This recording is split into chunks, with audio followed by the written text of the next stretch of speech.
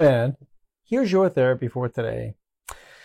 Growth, especially positive growth, personally, is never really linear. I mean, sometimes it is, but most of the time we take one step forward and then 2 or 3 steps back.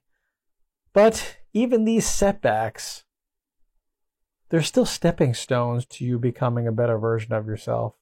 Failure is okay. In fact, sometimes it's the failures that teach us the most valuable lessons and help us grow and adapt in larger, more gigantic ways than when we do actually succeed in that thing. So each and every step forward and each and every step back is moving you forward to becoming a better version of yourself. So embrace the setbacks, embrace the failures, because those are the things that are making you even better than you are today. So anyway, hope it helps.